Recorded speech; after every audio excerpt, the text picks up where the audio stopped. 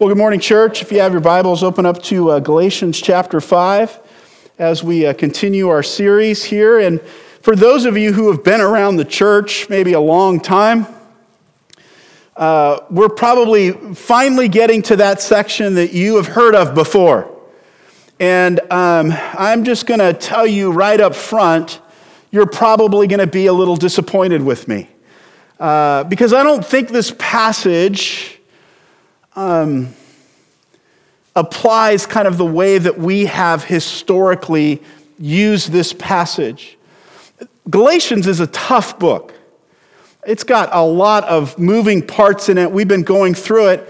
And I just want to tell you, Paul wasn't sitting around as he was writing this book going, oh, I haven't really provided anything for the children's ministry department. I should probably come up with some sort of craft for them. I know what I'll do.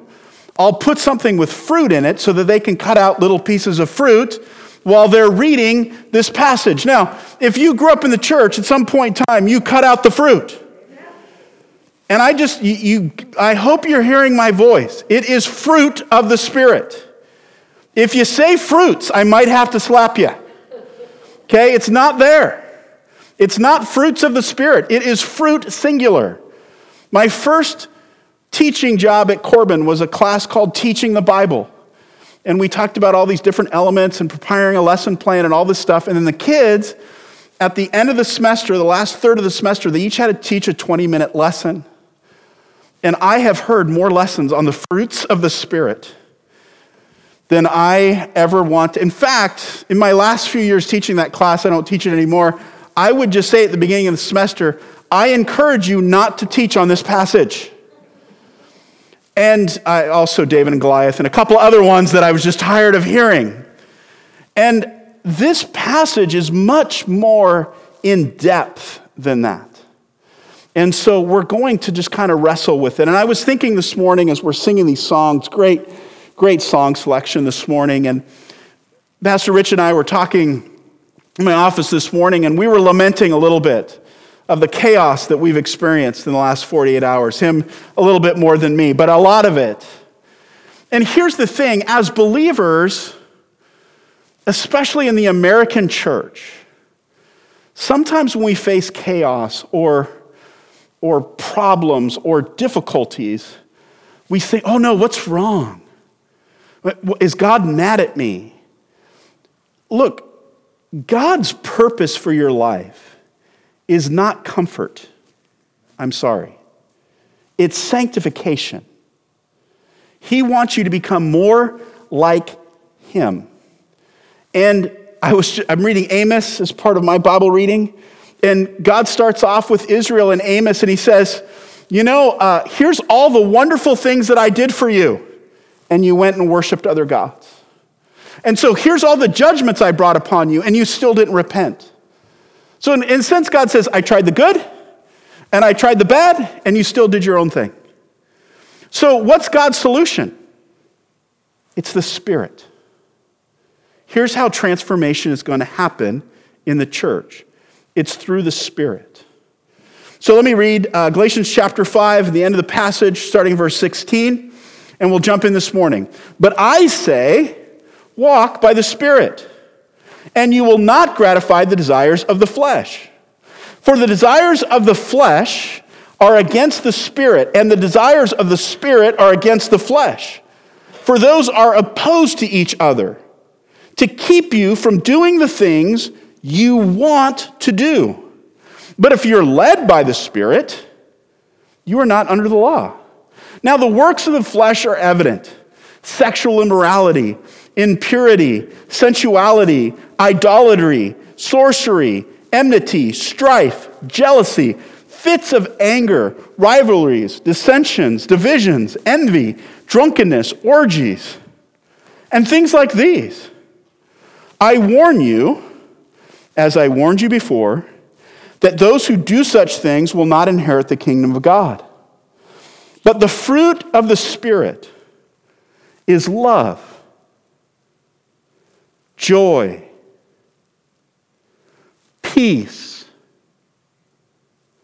patience, kindness, goodness, faithfulness, gentleness, self-control. Against such things, there's no law. And those who belong to Messiah Jesus have crucified the flesh with its passions and desires. If we live by the Spirit, let us also keep in step with the Spirit. Let us not become conceited, provoking one another, envying one another. In this passage, and we're thinking, okay, we're here. It's the fruit of the Spirit. But the focus, if we look at Paul's repeating phrases, is on our relationship with the Spirit. Paul calls us to walk by the Spirit, be led by the Spirit, bear the fruit of the Spirit, to live by the Spirit, and walk in step with the Spirit. So we're going to focus on those things.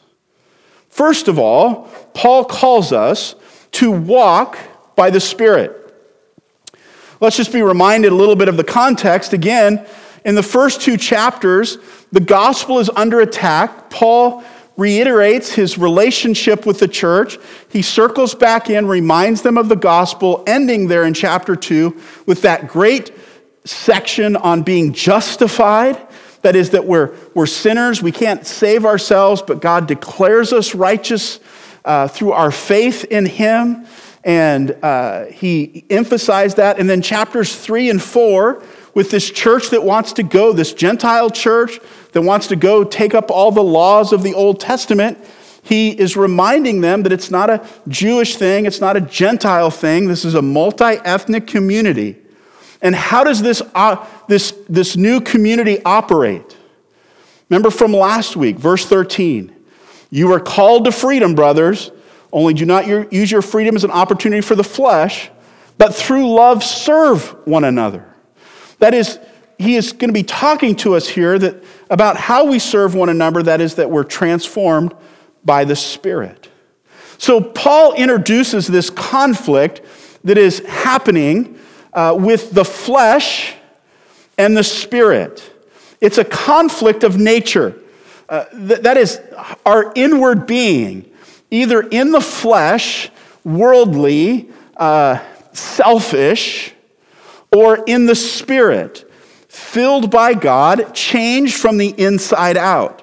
There's a conflict in the nature. And Paul talks about this elsewhere. It's not like when we come to Christ that there is an automatic, instant change. Oh, how we wish it was. What Paul says is actually there's a conflict in our desires. That these things are warring against each other. The Greek word here uses some of your older translations translates this Greek word lust. I think desires is a better word here. In our context, we might use the word driven. It's what drives us from within. The word desire or over-desire is actually only used once in verse 17. Notice, at least in the ESV, it inserts the word desire again. So I prefer the New American Standard reading that says, the flesh sets this desire against the Spirit, and the Spirit against the flesh. The ESV fills in that word desire again. But the word is kind of over-desire. And so the flesh can over-desire. The Spirit can't over-desire. You see what I'm saying? The Spirit, whatever the Spirit does is just good. So the flesh, it starts to over-desire. We can begin to worship good things. Things that God has given us. We begin to over-worship it. The Spirit isn't going to cause us to over-worship anything. Okay, so interesting there. And then really what he says is there's a conflict in the outcome. And so I hope you heard it there because it's really interesting. You see, you got the flesh against the Spirit, verse 17, the desires of the Spirit against the flesh. For those are opposed to each other to keep you from doing the things you want to do.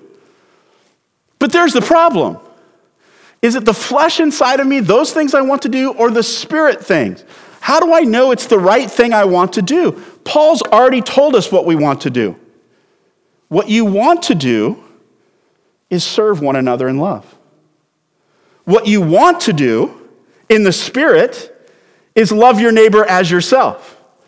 But those things are in conflict. So the conclusion is, we need to walk by the Spirit.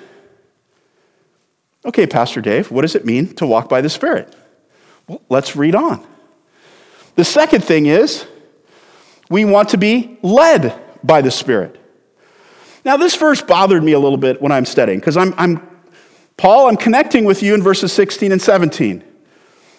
We are to be led by the Spirit. I'm with you still.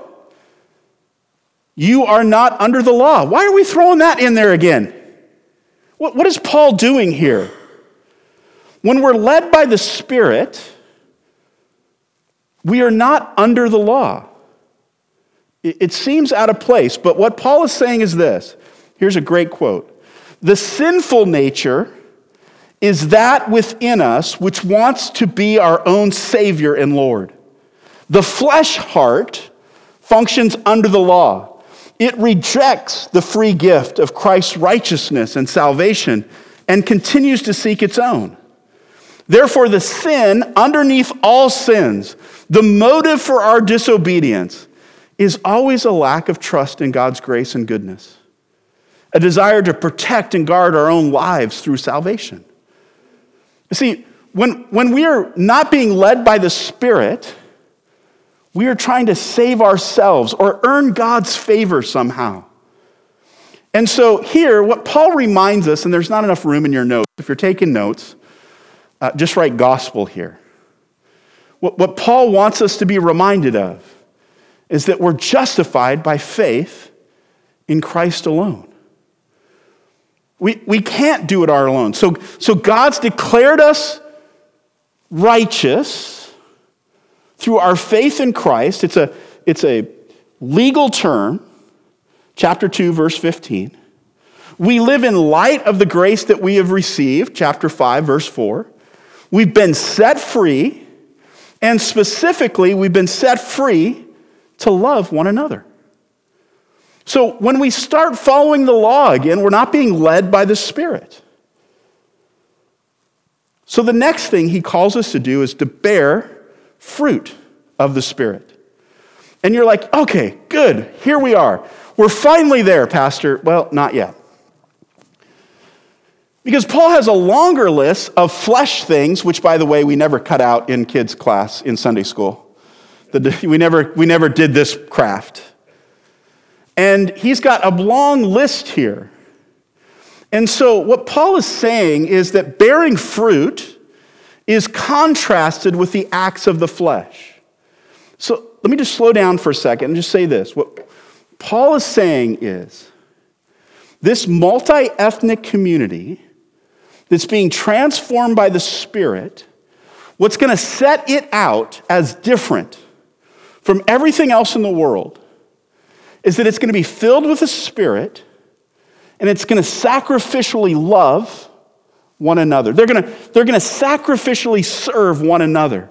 There's going to be such an incredible love going on in this community that it's going to stand out. And we go, but that's not natural. And Paul goes, it's not natural. And there's things that are warring against that happening. And so he gives us a list, and I think this list, more than just a list of sinful things. Okay, we read that and we go, oh yeah, that's bad. Oh yeah, we're not supposed to do that. I think it mentions that in the Old Testament somewhere. We're not supposed to do that. No, what Paul is saying is, these are the things that destroy relationships. This is what prevents a church from being a loving community. This is what destroys, these are the community destroyers. And I put them into categories. How the flesh destroys relationships. So the first is intimate or sexual relationships that are self-seeking. And so he has 3 words in there. Sexual immorality. This is sexual intercourse outside of marriage, okay? In your old King James there, it says adultery and fornication. It's actually got an extra word. And the Textus Receptus has an extra word in there. The older translations don't have that word. But the Greek word here has the idea of both. It's anything outside the bounds of marriage. The next word is impurity. It's uncleanliness. When used in the context of sexual immorality, it can include unnatural sexual practices and relationships. And then sensuality, it's unbridled lust, excess, uncontrolled sexual activity or drinking. These are the intimate relationships that are really just self-seeking. The second thing that kills community is spiritual relationships that are false. So he mentions idolatry here, worshiping of false gods. Sorcery, Strong's Greek 5331. It's sorcery, magical arts, but it's where we actually get our word pharmacy from. And if you think back to old practices, different, what we would call drugs today, but different things were used by sorcery to have a vision or to have some sort of spiritual experience. And Paul's like, oh, no. We don't indulge in any of that stuff. Okay? And then there's destructive attitudes. And I'm going to go a little bit out of order here because I think what Paul is doing is he's jumping between attitudes and actions that keep us from serving in love. So he mentions enmity, hostility, and opposition to one another. Jealousy, the root is zealous. It's a zeal that comes from a hungry ego. Rivalries. This was an interesting word. It's the Strong's number 2052, and the word used outside of the Bible, it denotes a self-seeking pursuit of a political office by unfair means. Isn't that interesting? I'm like, oh, I hate doing word studies because this is going to touch on something today. It's a desire to put oneself forward, a partisan and factious spirit which does not consider it wrong to take the low road to gain its means. Selfish ambition. Envy, the desire to desire something, a quality, a possession, an attribute of someone else. And then he has destructive pathways, strife, contention, quarreling, debate. Fits of anger from within that boils up, wrath, dissensions, divisions, and lack of unity. And then he has divisions as a separate word. This is the act of taking capture, choosing a course of thought and action, specifically an opinion contrary to Scripture. The root here is the word heresy. It's permanent parties of warring groups. Boy, could that apply any more today? It's like we just pick a side and we just stay in it. That's a division. And then finally, substance abuse. Kills communities. It kills marriages. Drunkenness. It means exactly what you think it means. Orgies.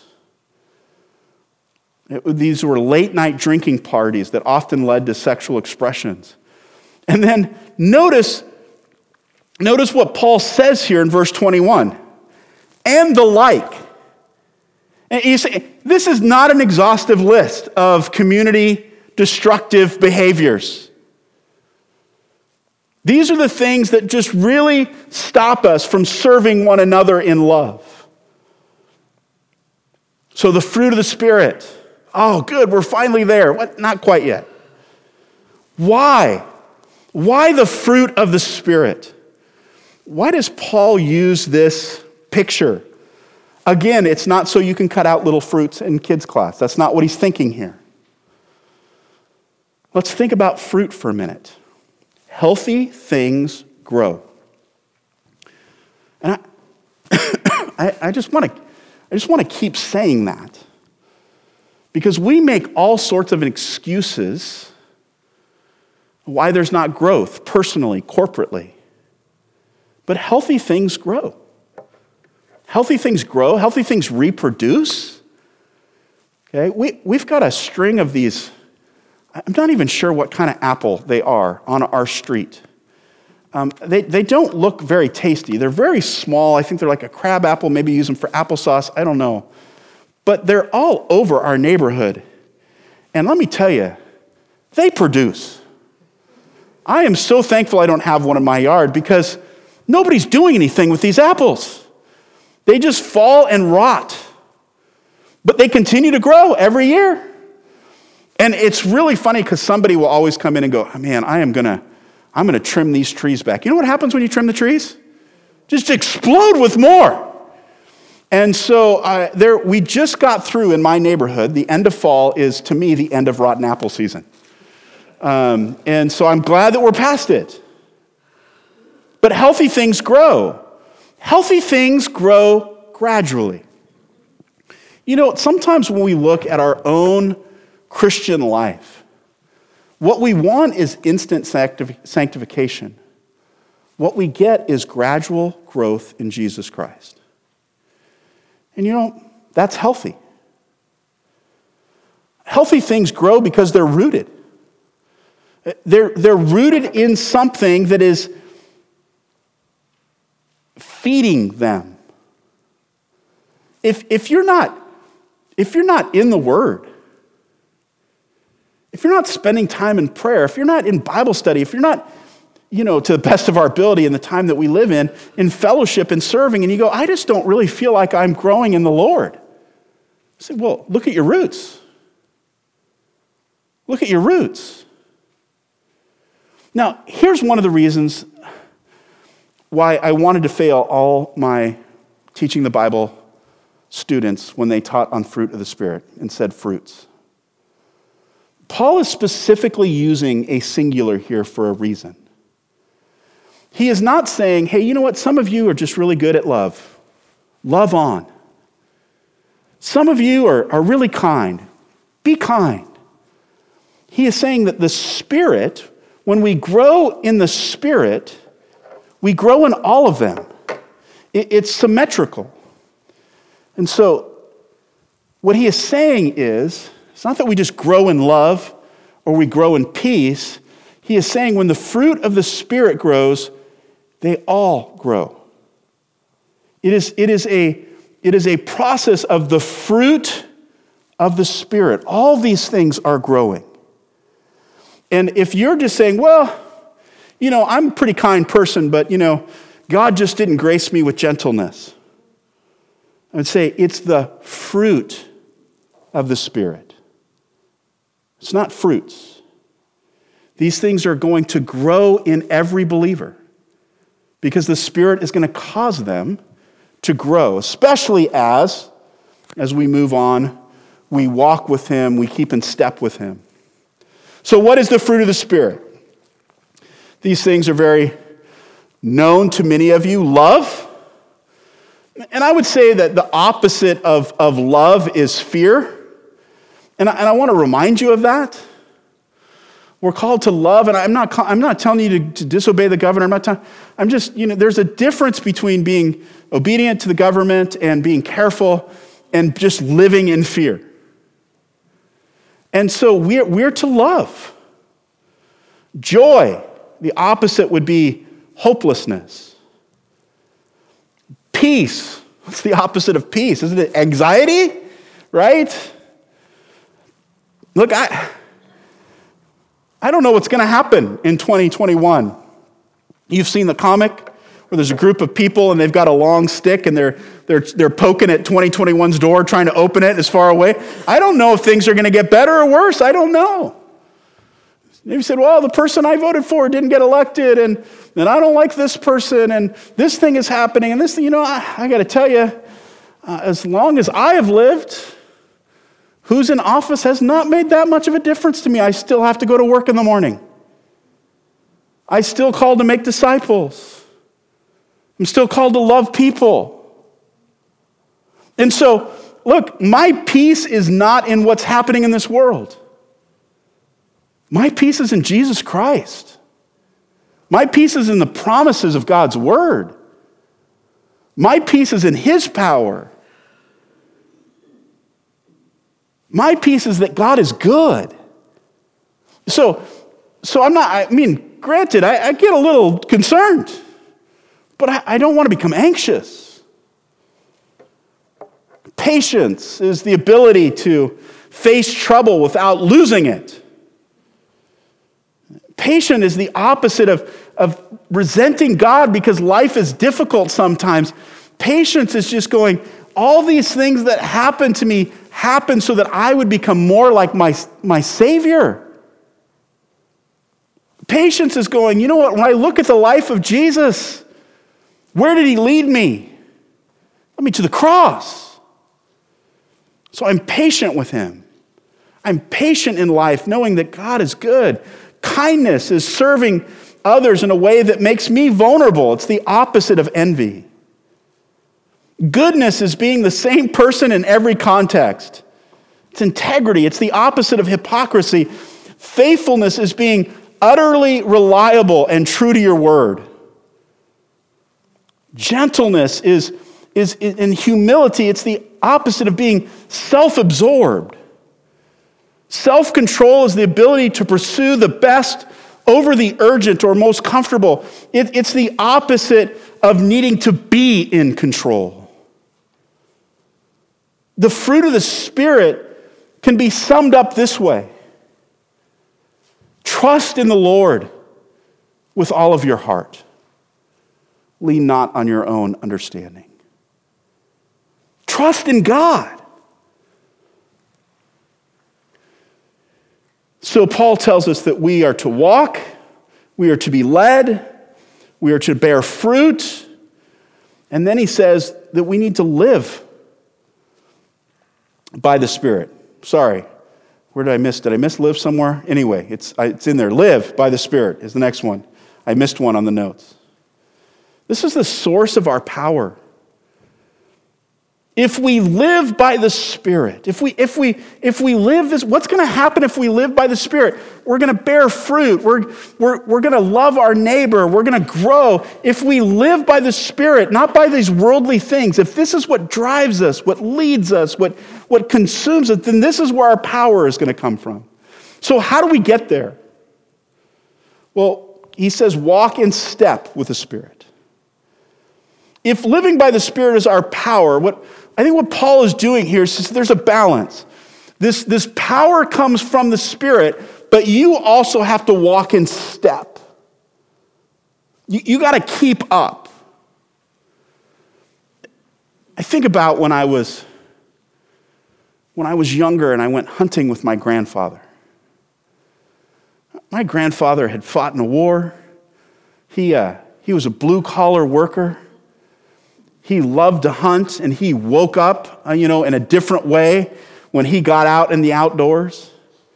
And when we were heading out to hunt, it was a little bit quicker pace.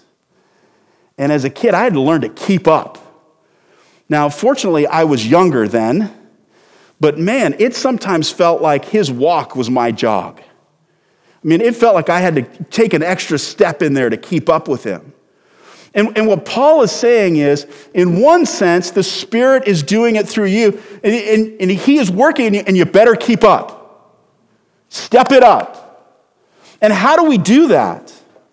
Look, you are not going to be led by the Spirit. You're not going to be bearing fruit. You're not going to be walking in the Spirit unless you are spending time talking with God, praying.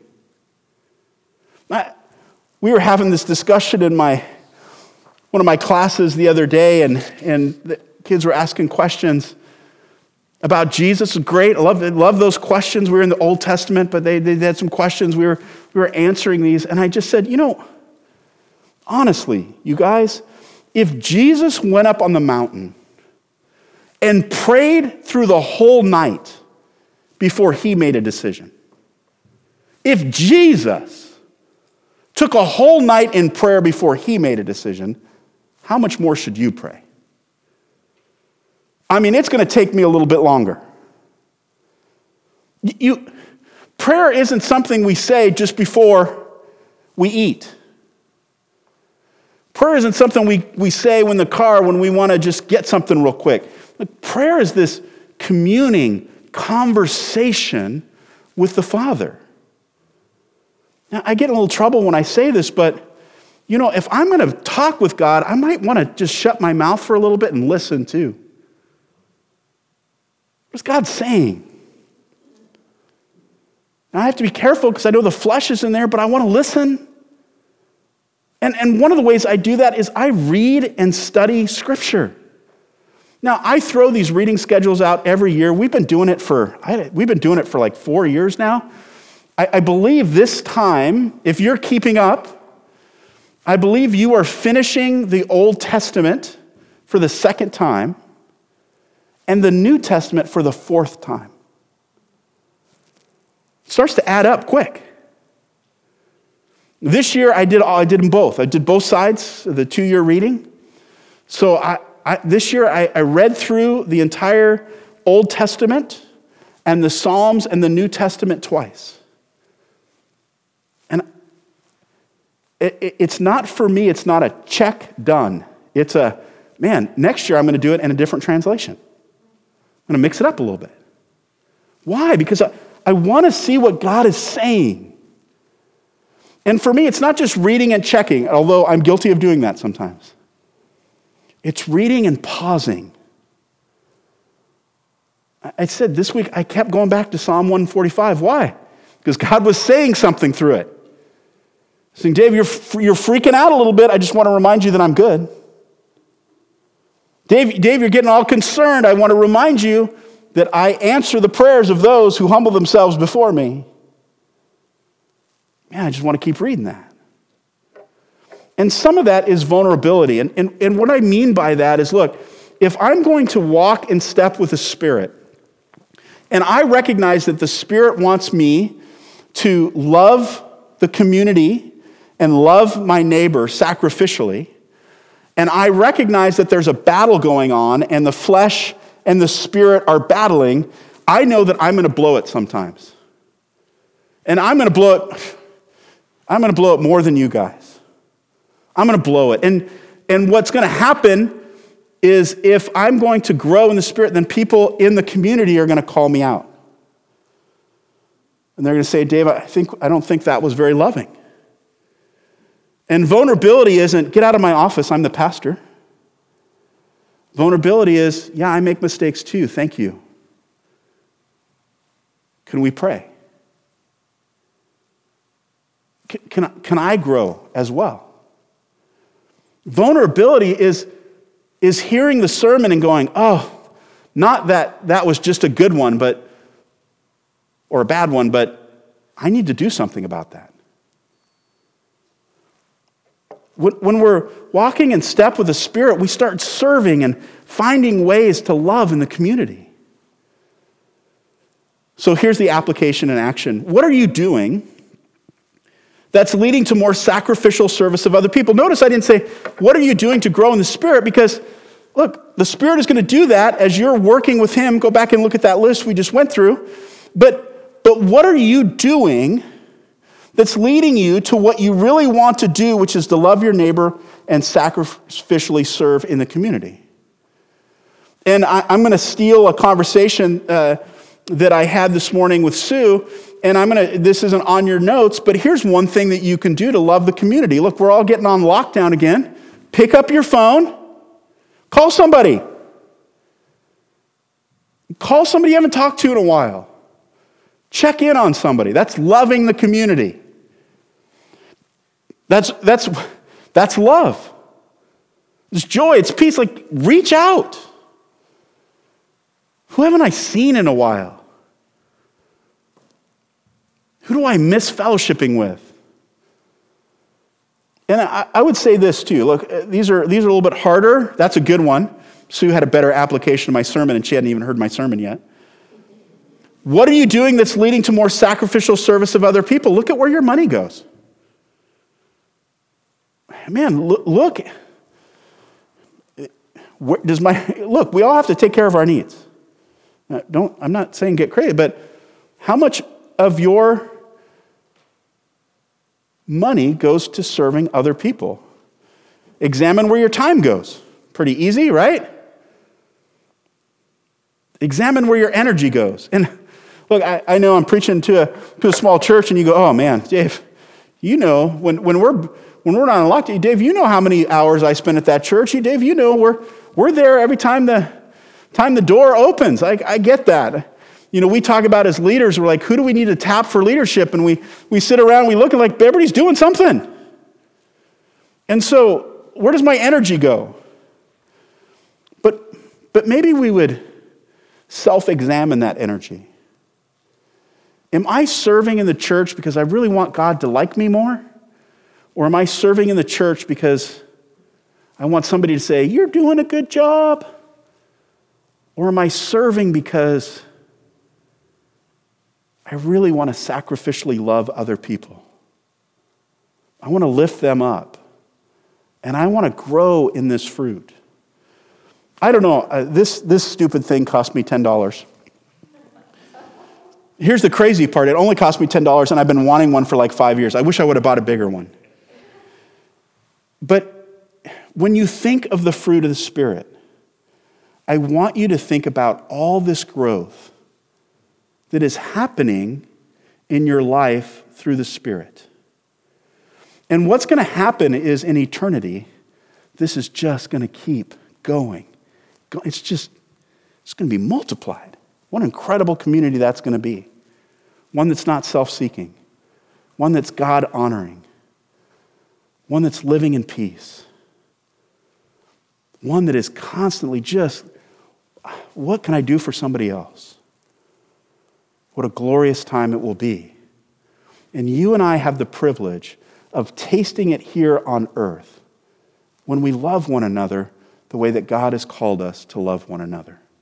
Let's pray. Father, thank you for this morning. And again, we thank you for your love for us that doesn't just leave us where we're at, but causes us to continue to grow. That causes us to continue to be molded and shaped into your image. God, we recognize our shortcomings. We recognize the battle that we're in. And so, God, just again, just as a body of believers, as followers of Jesus, we just humbly bow our knee to you. And we say, forgive us for our selfishness. Help us to love more deeply. Help us to love practically. Help us to grow as a church, as individuals, for the glory of God, for your kingdom, not for ours. God, may you be lifted up in your church, we pray in Jesus' name. Amen.